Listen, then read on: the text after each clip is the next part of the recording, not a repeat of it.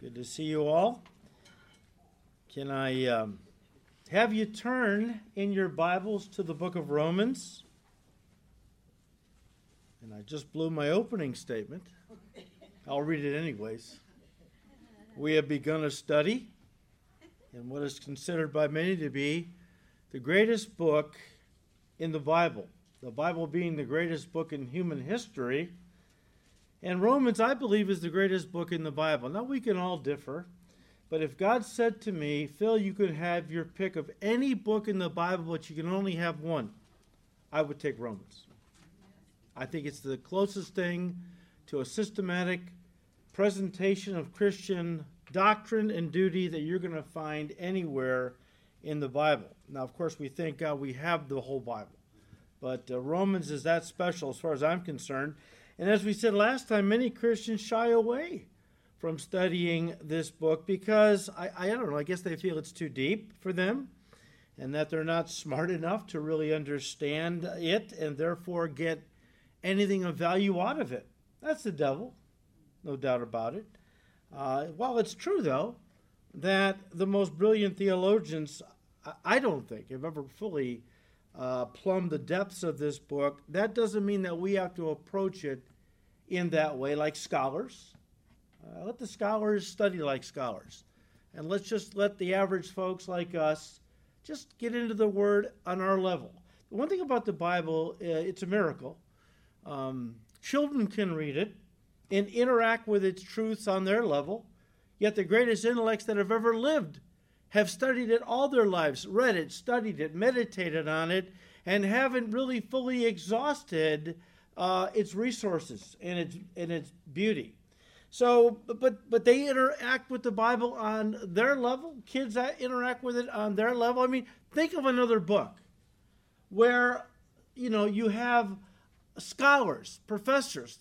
Pick a book out of college, physics or whatever. Certain people can interact with the truth in that book because they're smart. You tell me a fifth grader or a third grader is going to be able to read that and interact with it? Of course not. Yet they can read the Bible and interact with it on their level. And yet we have people that are brilliant theologians that can interact with it and do every day on a level that most of us can't even understand. It's a miracle book. Now, I'd like to keep our study in Romans somewhere in the middle. I don't want it to be, simplistic, but I don't want it to be so heady. And you don't have to worry about that, because to make it very heady, you have to be heady, and that's not me, all right? So you're on good ground there. But we want to keep it somewhere in the middle, practical. And, when I first got saved, I was introduced to a commentary series. I never bought it, because it was multi-volumes and very expensive in those days, before computers. And but I did leaf through it. And honestly, there wasn't anything in that commentary. And that was multiple volumes.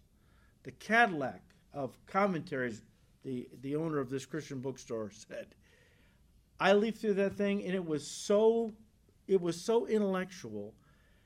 It was so far above me, I thought, I don't even know how people can read this and get anything out of it. So I gravitate to the more simple things, and I want to keep our study in Romans along those lines.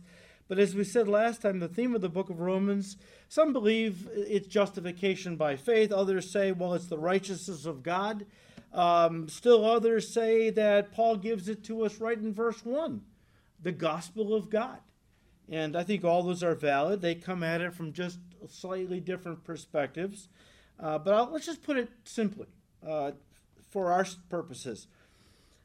The book of Romans answers the question, how can a guilty sinner be made just in the eyes of a holy, righteous God and get to heaven? Last week we made it even simpler.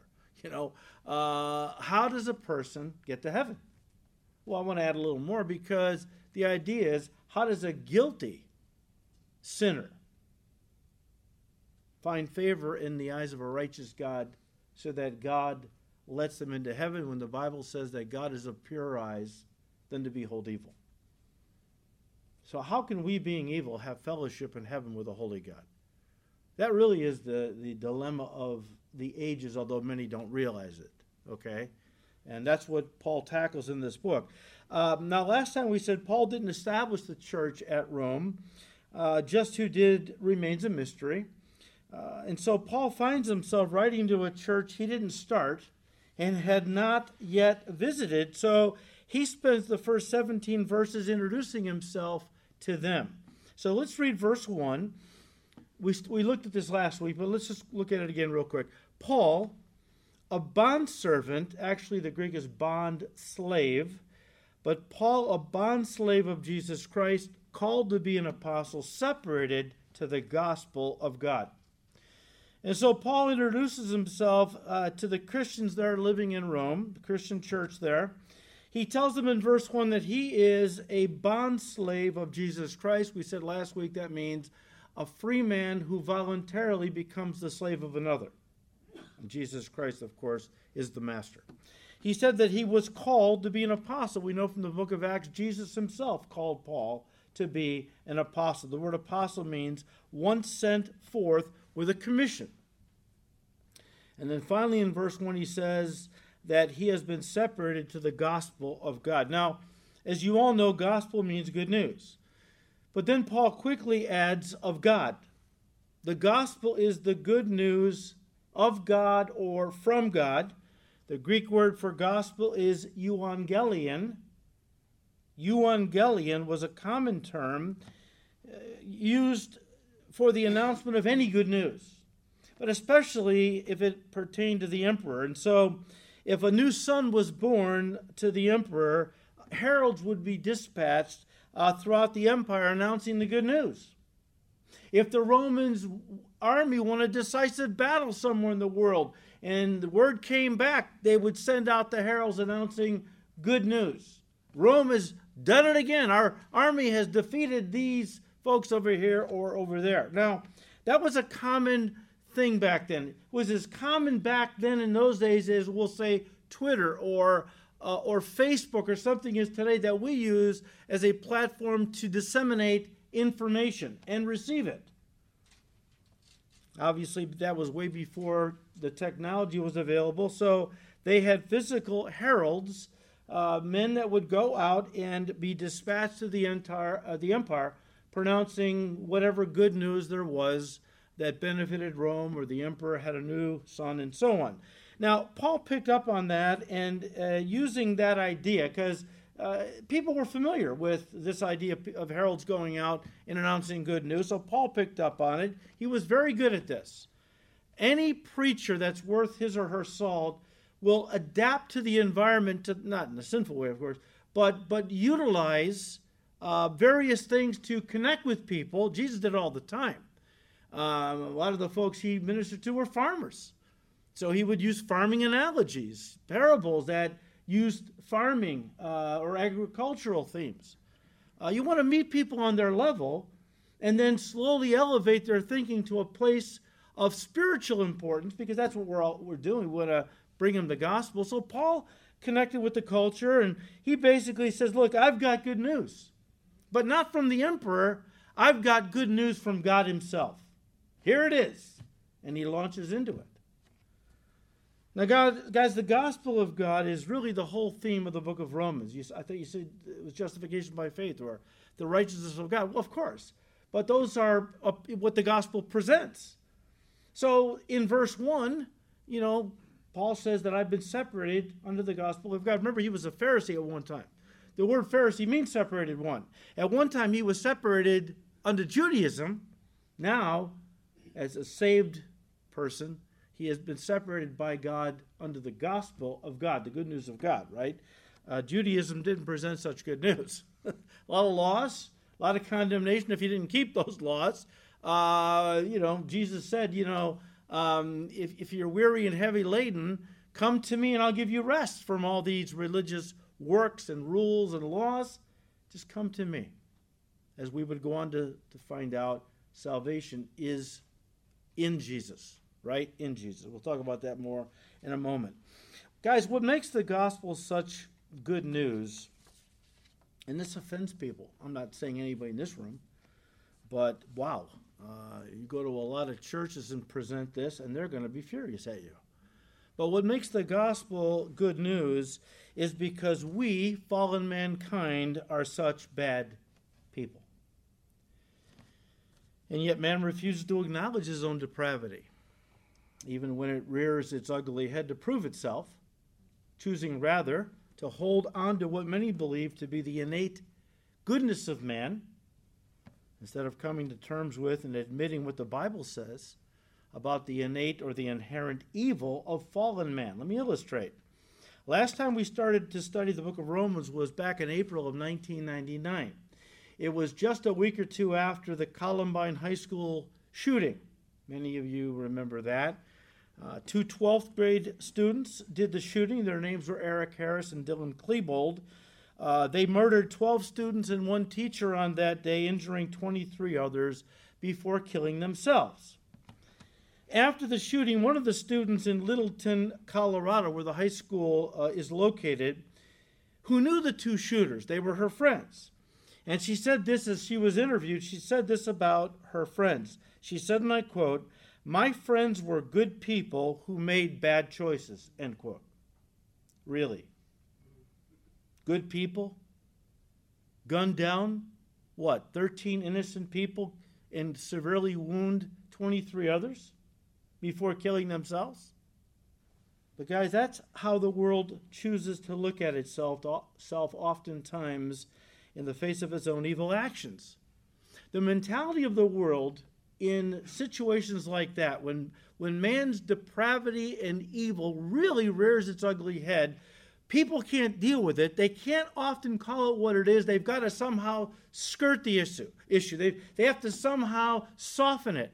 Because if they really come out strong against what they're seeing about being connected to the depravity of fallen man, it indicts them. And they don't want to be indicted. I mean, if they blame others for being evil at their core, well then that must mean that I'm evil at my core. That doesn't pertain to me. I'm a good person, they will say. But the world thinks like that, you know. People may make some mistakes at times and do some bad things, but they're basically good people inside. And in fact, so many people feel this way that they can't understand why God lets bad things happen to good people such as they. Many have concluded that God must not exist, because if he was real, well, he would be a good and loving God, and a good and loving God wouldn't let all these bad things happen to good people like us, so he can't be real. This mentality has turned a lot of people atheist. You know, Rabbi Harold Kushner, in his best-selling book on the topic, entitled When Bad Things Happen to Good People, he takes a slightly different approach and answers that question by saying, well, God does exist, and he's basically a good God. But when bad things happen to good people, it's because God's not strong enough to keep them from happening. You see, Rabbi Kushner, along with many others, but Rabbi Kushner built the whole premise of his book on a faulty assumption, that there are good people in the world for bad things to happen too. Apparently he didn't read what Paul, another rabbi, I believe the greatest rabbi in Israel's history, Saul of Tarsus, who became Paul the Apostle, here's what he said in Romans 3, which we'll get to in a few years. He said, just kidding. Just kidding, that's true.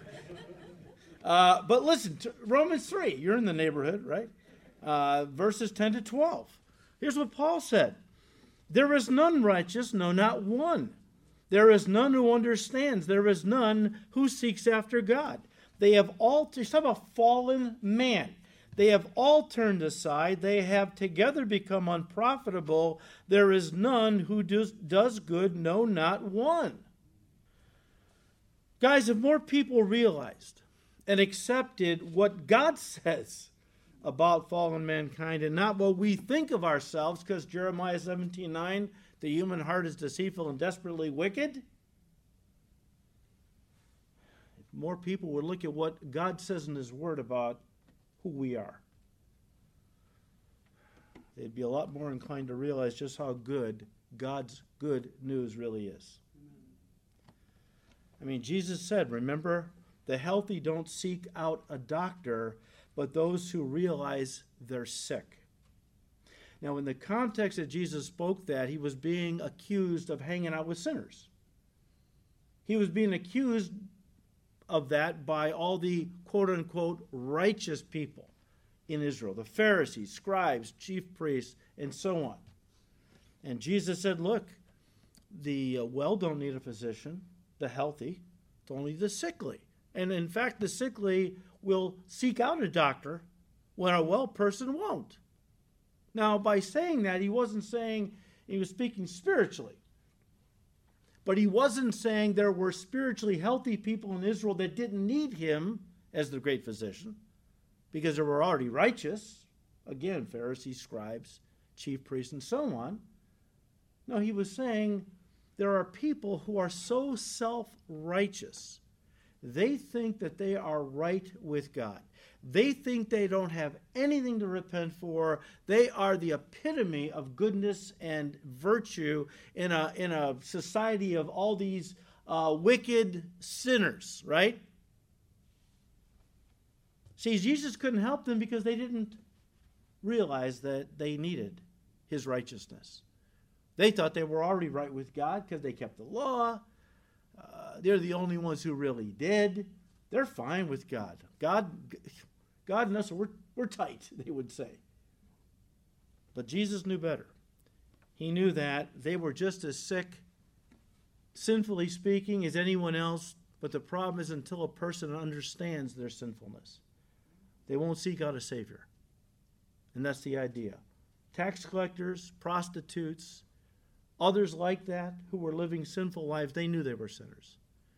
And when they heard Jesus loved them and was offering forgiveness to them, they flocked to him.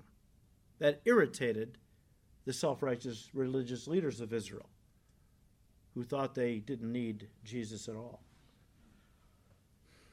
So you have to tell people the bad news. And in response to the bad news, once again, people will often say, but I'm a good person. You can't be talking about me. I know I'm a good person. Now, whenever somebody says that to me, I always respond, but not in a bad way. I don't get in their face. But I always respond in a gentle way. Well, who told you you were a good person? God didn't tell you that. Jesus said there are none good but God. And when you study what the Bible says about goodness, it is only connected to God because it is moral perfection. And only God is morally perfect. A lot of people don't realize that. They think that they're not perfect, but I'm good enough, I think, to get in hell. I haven't robbed any banks lately. I haven't killed anyone. Sure, I look at the gals that work with lust, but I've never actually done anything about it. They think they're okay with God. They don't realize that one sin will keep you out of heaven. Read James 2:10. You keep the law in every way, but you break one law, you're a sinner, you're a lawbreaker. And even if you could live a perfect life morally, which is impossible, but just say you could, you were still born with original sin, so you were done before you started. Right? People don't realize that. They think that when they stand before God on the day of judgment, he's going to take all their good deeds and put it on one side of the scale, all their bad deeds on the other side, and if the good just tips a little bit in their favor, they're in. They don't realize what's involved in the kind of righteousness that God accepts up into heaven. The righteousness of Christ, sinless perfection. How is that possible? Nobody's perfect. Christ was. And when I give my heart to him and I put my faith in him, I'm placed in Christ. And we'll get to that in detail as we go on in our study. But that's why Paul, in an effort to give people God's good news, first has to emphasize the bad news. And he does this in the very first section of Romans chapter 1, verses 18 through chapter 3, verse 20. where he proves that everyone apart from Jesus Christ is guilty in the eyes of God. Everyone. That would include, and he takes these groups one by one. That would include the atheist, as well as the moralist, and even the religionist. There is no one good in God's eyes apart from Christ, not a single person, as we just read in Romans 3. And that's why we've entitled that first section, again, chapter 1, verse 18 through chapter 3, verse 20, Condemnation. Because Paul wants to prove that the whole world apart from Christ is condemned. In other words, pronounced guilty by God and condemned to spend eternity in hell. And they need God's righteousness for salvation. God's righteousness. Remember what Jesus said in John chapter 3. He said, "For God did not send his Son into the world to condemn the world, but that the world through him might be saved. And he who believes is not condemned, but he who does not believe is" what? Condemned already. The human race was pronounced guilty in the Garden of Eden when Adam blew it. So Jesus said what Paul affirmed. There are none righteous. The whole human race in Adam all died. We're all descendants of Adam. And the only way for us to escape the judgment on the family of Adam is to change families. The only way you can do that is receive Christ as your Savior. Then you go from a member of Adam's family, ooh, scary stuff, Adam's family. You are translated into God's family. Adam's family, curses, condemnation. God's family, blessings, eternal life, and so on. You see, guys, until a person is ready to accept the bad news about themselves, they're not ready to receive the good news of God. Now, I say that because, as I was going over this and God leading and putting things together, I wondered how many people are going to church and have been convinced by pastors or TV evangelists that all you need to do is pray a prayer and to receive Christ as your Savior, and you're in. I'm wondering how many people that go to seeker-friendly churches. Not that everything that goes on there is bad, but the whole idea is to bring people into the church so we can get them to receive Christ without repentance, they want to keep it positive.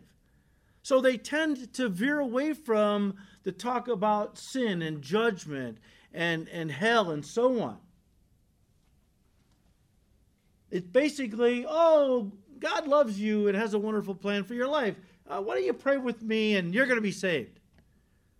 And they're walking around never having come to the realization of how bad they really are, how lost they really are. They just think they're going to add Jesus to their life. It's all they need. They're good already. But if I can add a little more, get Jesus, frosting on the cake kind of thing, that's even better. And yet they don't realize that until they acknowledge that they are sinners, they're never going to really see their need for a Savior, not like God intended in the book of Romans. And so in the very first sentence of Paul's opening salutation, he gives the theme of this epistle, the gospel of God. It is the gospel of God, listen, because it originates with God and is not the invention of man. When man wants to approach God, he invents religion, whereby he can earn his salvation through his good deeds and religious works. Guys, religion is man's attempts to stand on his little self-righteous tippy toes and reach up high enough to touch God. He'll never do it. He thinks he can, or she thinks she can.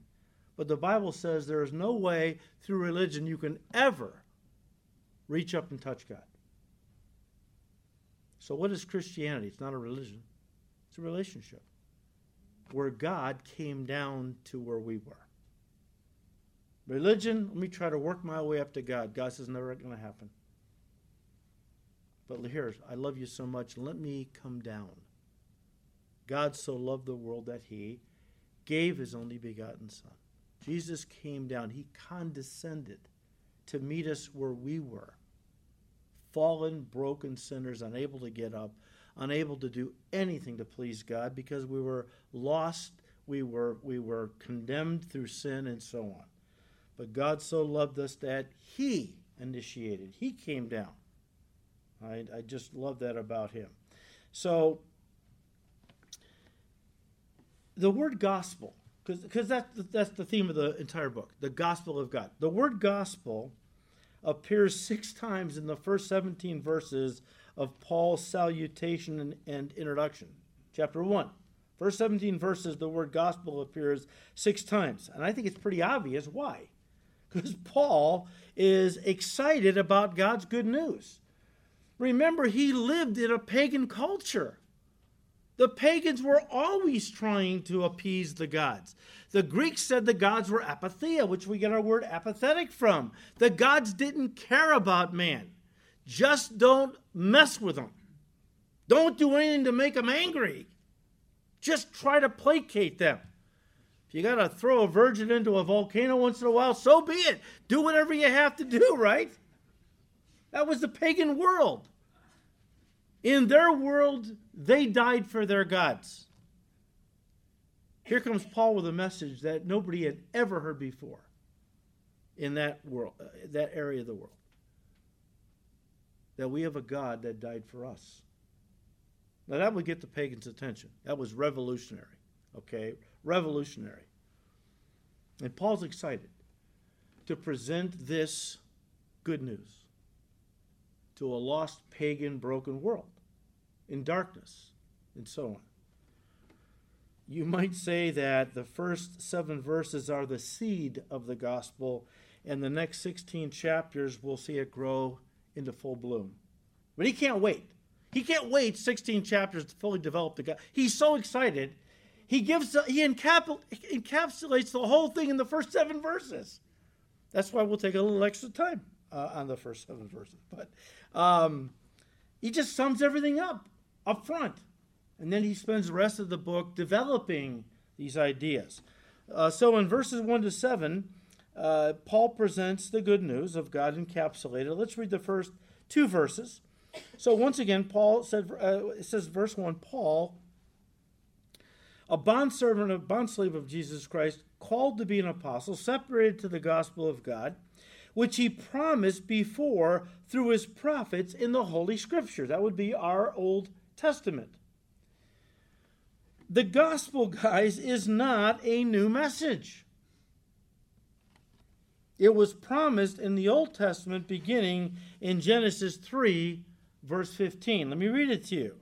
Genesis 3:15. God is speaking to the serpent, to the devil, who was able to tempt Adam and Eve to eat the forbidden fruit, and they did, and they fell.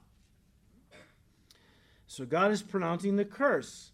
In verse 15, he is focused on the serpent, or Satan.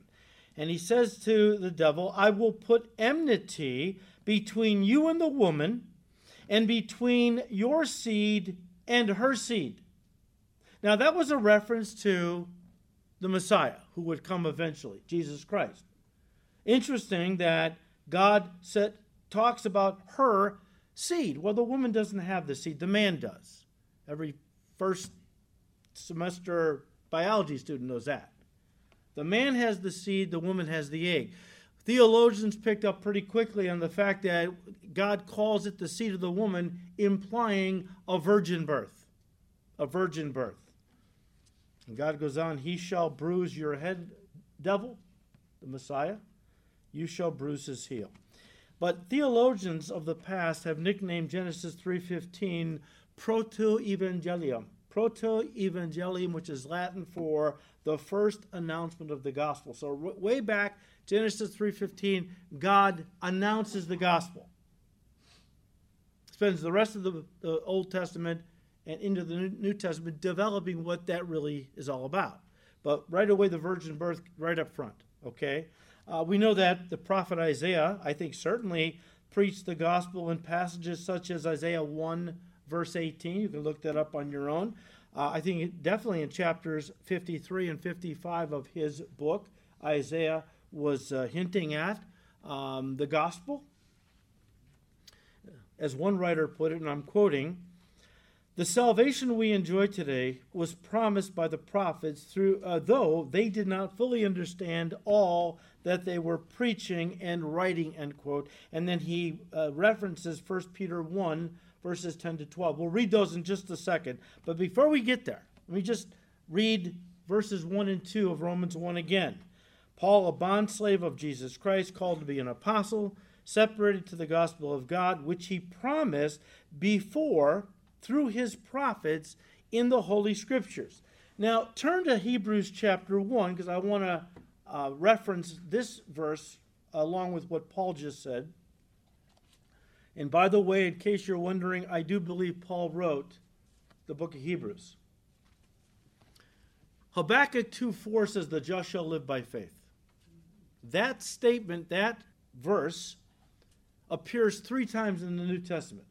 Once in Romans, once in Galatians, once in Hebrews. In fact, they become a 3-volume commentary on that one all-important verse, "The just shall live by faith."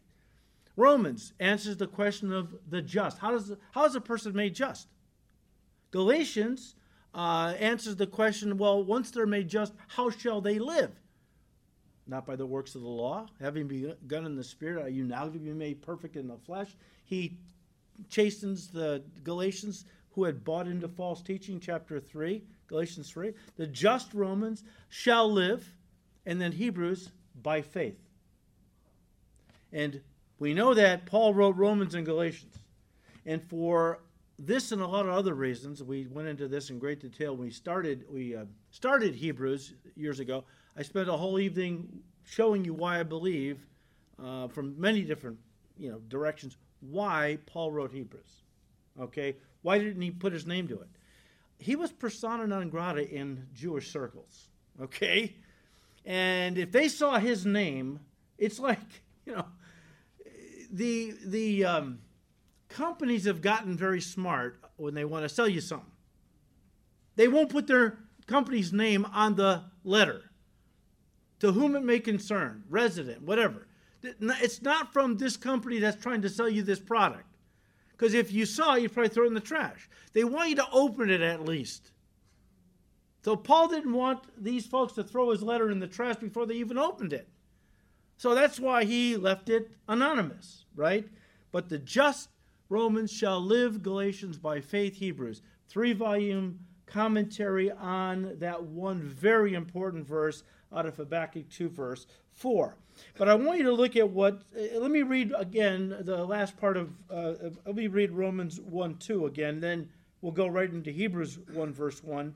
But how God promised the gospel of God, which he promised before through the prophets in the Holy Scriptures. Okay, that's Romans 1:2. Hebrews 1, verse 1, God, who at various times and in various ways spoke in time past to the fathers by the prophets.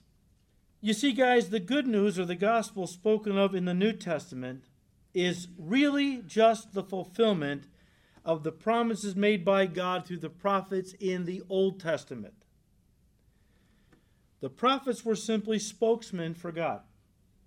In fact, anyone in the Bible who was inspired by God to speak his word on his behalf was considered a prophet.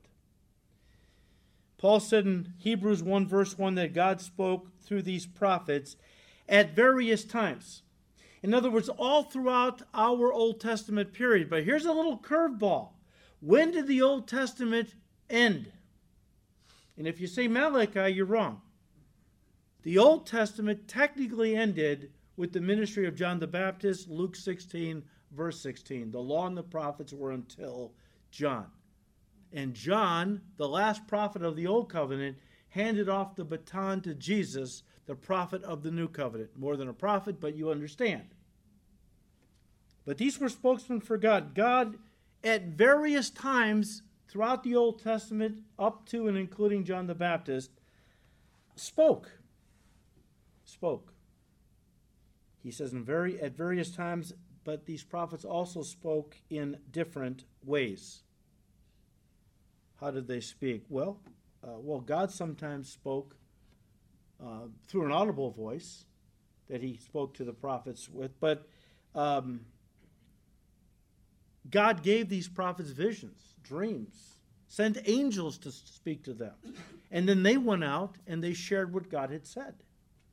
But much of what God said through these prophets had to do with the promise of God's good news. Now you can turn to 1 Peter chapter 1, and we're going to read verses 10 to 12. And I'm going to read these verses to you out of the NLT. Here's what Peter said. Along the lines of much of what God said through the prophets had to do with God's promise of the good news that was coming. This salvation was something even the prophets, Old Testament prophets, of course, wanted to know more about when they prophesied about this gracious salvation prepared for you.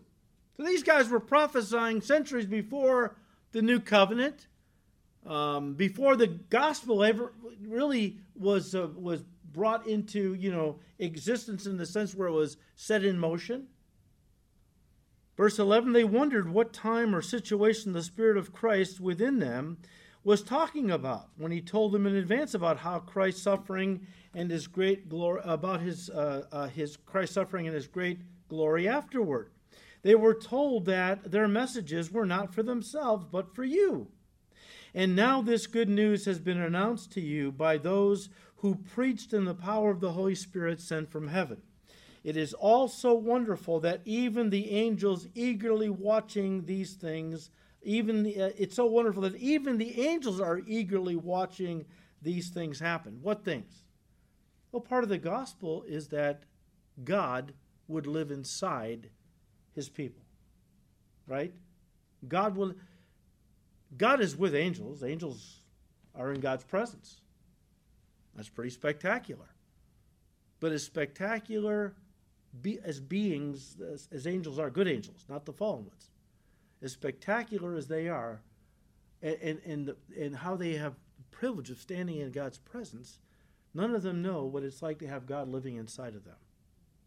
That's unique to the new covenant. We talked about that Sunday, I believe. Guys, throughout the Old Testament period, God was revealing things about the gospel, but many other things, but the gospel primarily through these prophets. But as we have said many times, let me say it again, by far the greatest revelation was the incarnation. And that's exactly what Paul goes on to say in Hebrews 1.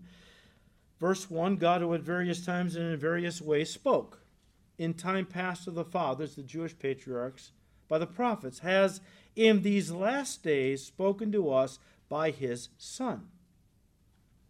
So for centuries, God revealed himself to man in revelatory bits and pieces, what the theologians called the progressive revelation of God, the progressive revelation of God. But then John opens up his gospel with these words, John chapter 1, verse 1. In the beginning was the Word, and the Word was with God, and the Word was God, the Word being a title for Jesus Christ. He was in the beginning with God. All things were made through him, and without him nothing was made that was made. Verse 14, and the Word became flesh and dwelt among us, and we beheld his glory, the glory as of the only begotten of the Father, full of grace and truth. Of course, the incarnation was the fulfillment of many Old Testament prophecies. We could spend the evening chasing them down. There were 333 prophecies in the Old Testament of Jesus' first coming. One of the most famous ones, one of the ones that the Jewish people really latched onto, you might want to turn to it, Deuteronomy 18. There were many prophecies in the Jewish scriptures about the coming Messiah. But here's the one they really clung to. Deuteronomy 18, verse 18, where God said, I will raise up for them a prophet. Now, of course, the prophet is the prophet Jesus. That's who's in view here. I will raise up for them a prophet like you from among their brethren, and will put my words in his mouth, and he shall speak to them, to my people, all that I command him. That's why Jesus would often say, I speak nothing but what my Father has told me to speak. I have come to declare his word. Because he was acting in the role of a prophet, somebody who speaks on behalf of God. He happened to be God, but he was acting in the capacity of a Savior, a prophet, a Redeemer, a Messiah. Back to Romans 1. Again, verse 1, Paul, a bondslave of Jesus Christ, called to be an apostle, separated to the gospel of God, which he promised before through his prophets in the Holy Scriptures. Verse 3, concerning his Son, Jesus Christ, our Lord, who was born of the seed of David according to the flesh, and declared to be the Son of God with power according to the Spirit of holiness by the resurrection from the dead. Now, one commentator had this to say about Paul's statement here, and I'm quoting, Paul identified him, Jesus, as a man, a Jew, and the Son of God. He was born of a virgin into the family of David, which gave him the right to David's throne. That was important because he was going to be the son of David, who would sit on his father David's throne in the kingdom, of course. The author goes on, he died for the sins of the world and then was raised from the dead. It is this miraculous event of substitutionary death and victorious resurrection that constitutes the gospel, and it was this gospel that Paul preached. When we say that Jesus is the Son of God, we mean that he is a Son of God like no one else is. God has many sons. All believers are his sons. Even angels are spoken of as sons of God. Job 1 verse 6, chapter 2 verse 1. But Jesus is God's Son in a unique sense. When our Lord spoke of God as his Father, the Jews rightly understood him to be claiming equality with God, and he references John 5, verse 18. You can check that out later. End quote. Now, guys, here in these verses, Romans 1, verses 3 and 4, you have the foundational pillars upon which the gospel rests, and they are simply these two. The incarnation, verse 3, and the resurrection, verse 4. We've already looked at the incarnation. How about the resurrection? Well, the resurrection, as we have said before, the resurrection of Jesus Christ is the single greatest event in the history of the world. Now, a lot of people don't see it that way. We certainly do. I think it is, whether people realize it or not, definitely the greatest event in the history of the world. Because no other event affects eternity like Jesus' resurrection. You could point to some event here or there that maybe affected a certain area of the world for a certain period of time. Great. There have been major battles that have been won, other important events that have happened, man walking on the moon, that's pretty important stuff. But those things don't affect eternity. And that's why we say the resurrection of Jesus Christ is the single greatest event in the history of the world. And listen, it is the cornerstone of the Christian faith. It is so foundational to Christianity that anyone who denies the bodily resurrection of Jesus Christ cannot be a genuine Christian. We've talked about that. In fact, without the resurrection, there would be no Christian faith. Now, some false teachers slipped into the church of Corinth. Doesn't surprise us because they were a very carnal church. And they were not really a church that clung to the scriptures. They were, I don't know, maybe a feeling church, I don't know, emotion-driven. Anyways, they weren't discerning. And some false teachers came in and began to teach them a false a heresy, that the dead don't rise. Dead don't rise. There's no resurrection. And a lot of people in the church of Corinth began to buy into that. And it became a real problem, so much so that Paul fires them off a letter, and part of the letter addresses this. Turn to 1 Corinthians 15. Now, Paul starts with their premise on the subject that the dead don't rise, and he runs with it. Again, he was a master of connecting with people and then trying to elevate their thinking to a place where it was truthful or whatever. So he starts off in verse 14. Again, I'll read it to the NLT. 1 Corinthians 15, verse 14. And if Christ has not been raised, because, the dead don't rise, Christ has not risen. And if Christ has not been raised, then all our preaching is useless, and your faith is useless.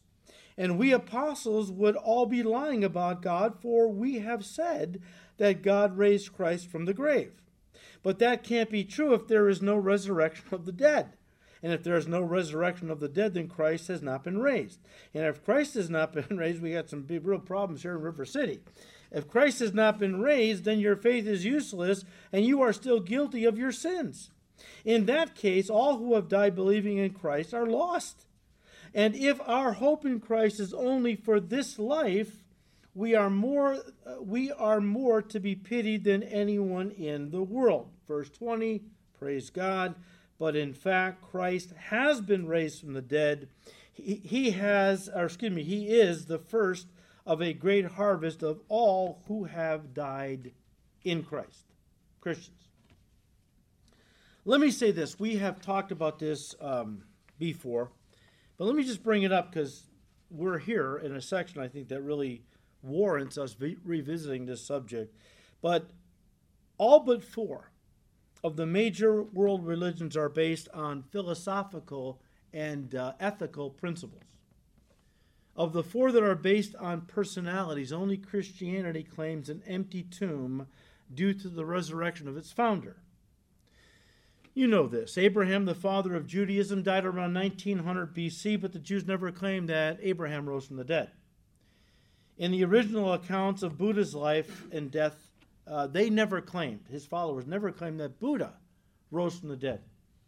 We know that Muhammad died on June 8, 632 AD at the age of 61 in Medina, where his tomb is to this day, and where his tomb is visited every year by thousands, hundreds of thousands of devout Muslims, but neither the Quran nor the Hadith ever claimed that Muhammad rose from the dead. Only the tomb of Jesus is empty because only Jesus, is risen. Guys, Jesus Christ is the center of the gospel message.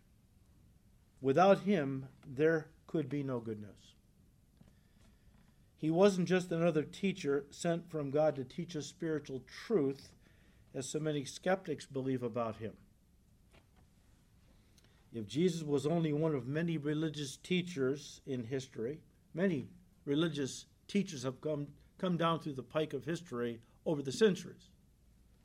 And if Jesus was no different from any one of these other religious teachers, then his words carry no more weight, right, than the teachings of other religious leaders like, again, Buddha, Confucius, or Muhammad. And yet Jesus never allowed himself to be lumped in with any other religious teacher. He constantly set himself apart from other religious leaders of history with statements like John 14:6, I am the way, the truth, and the life. No one comes to the Father except through me. Now, what that tells us is that Christianity is built not on principles, but on a person. I mean, look, you can remove Muhammad from Islam, Buddha from Buddhism, Confucius from Confucianism, and listen, nothing would change. Nothing would change. Because those religions aren't built on their leaders, on their teachings, yes, but not on them personally. But remove Christ from Christianity, and it ceases to exist. Because Christianity is inextricably linked to and built upon the person and work of Jesus Christ. Only Jesus is the sinless Son of God. Only Jesus could have paid the price for our sins and rescue us from coming judgment.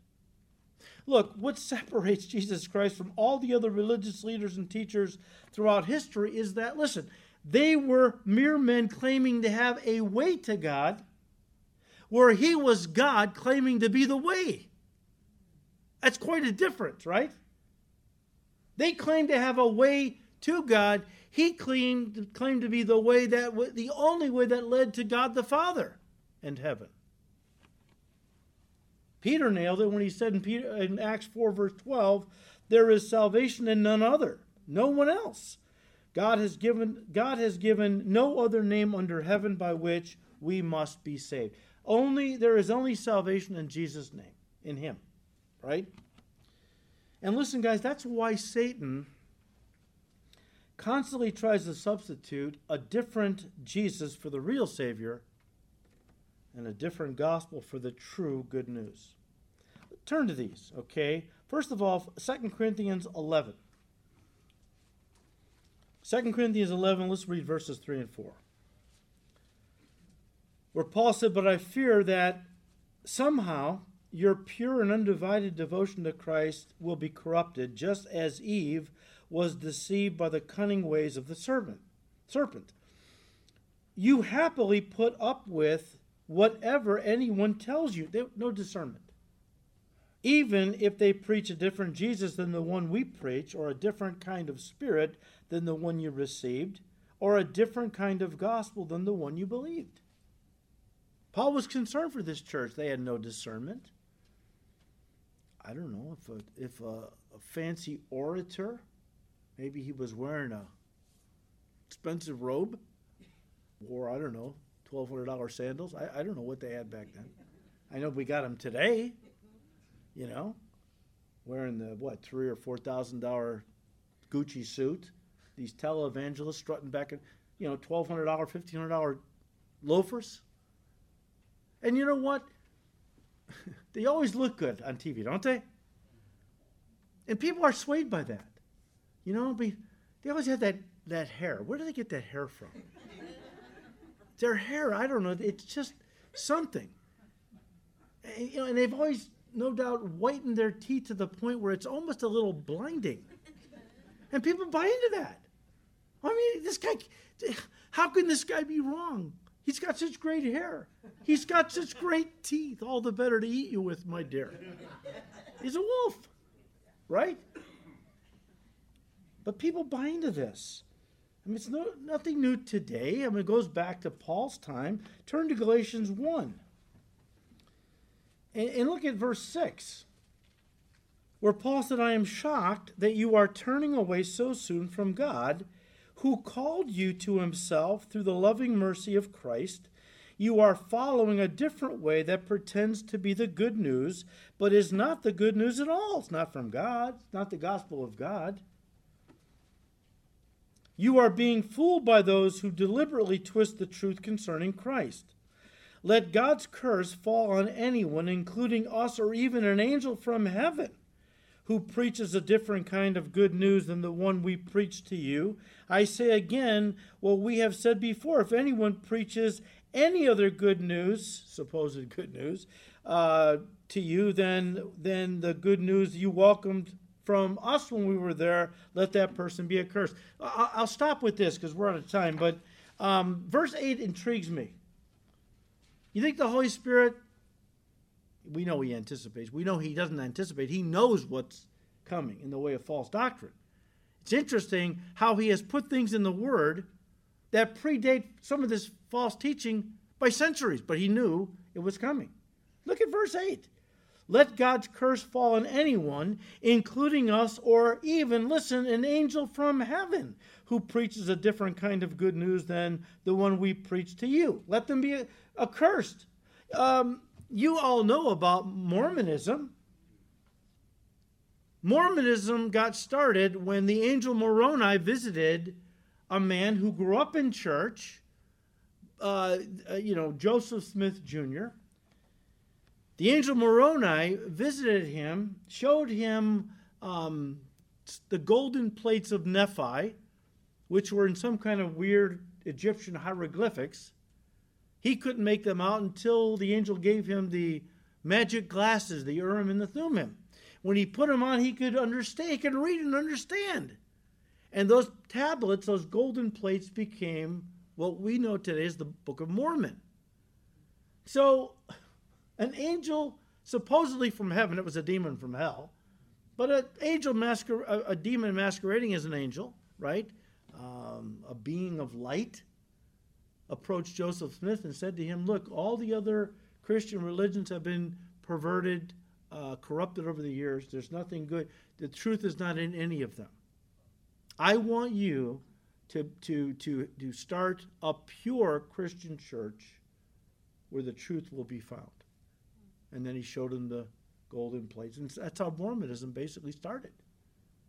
I wish Joseph Smith, who grew up in church, I guess, would have read Galatians 1 verse 8, right?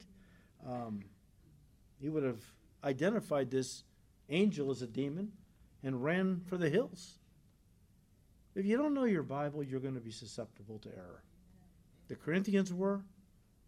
Others like Joseph Smith have been. The truth will make you what? Free from Satan's lies. You want to be protected against the lies of the devil? Know the truth of God very well. And that's what Paul has been giving us. And we'll pick it up next week, God willing, in the section in Romans chapter 1. Father, we thank you for giving us, Lord, your truth. In a world of lies and deception, we have the truth that sets us free. Give us grace to love it, to feed voraciously on it, that, Lord, we would be guarded against the lies of the devil because we feed on the truth of our God in his word. Thank you, Lord. We ask you to keep blessing these studies in this incredible book. We ask all this in Jesus' precious name. Amen.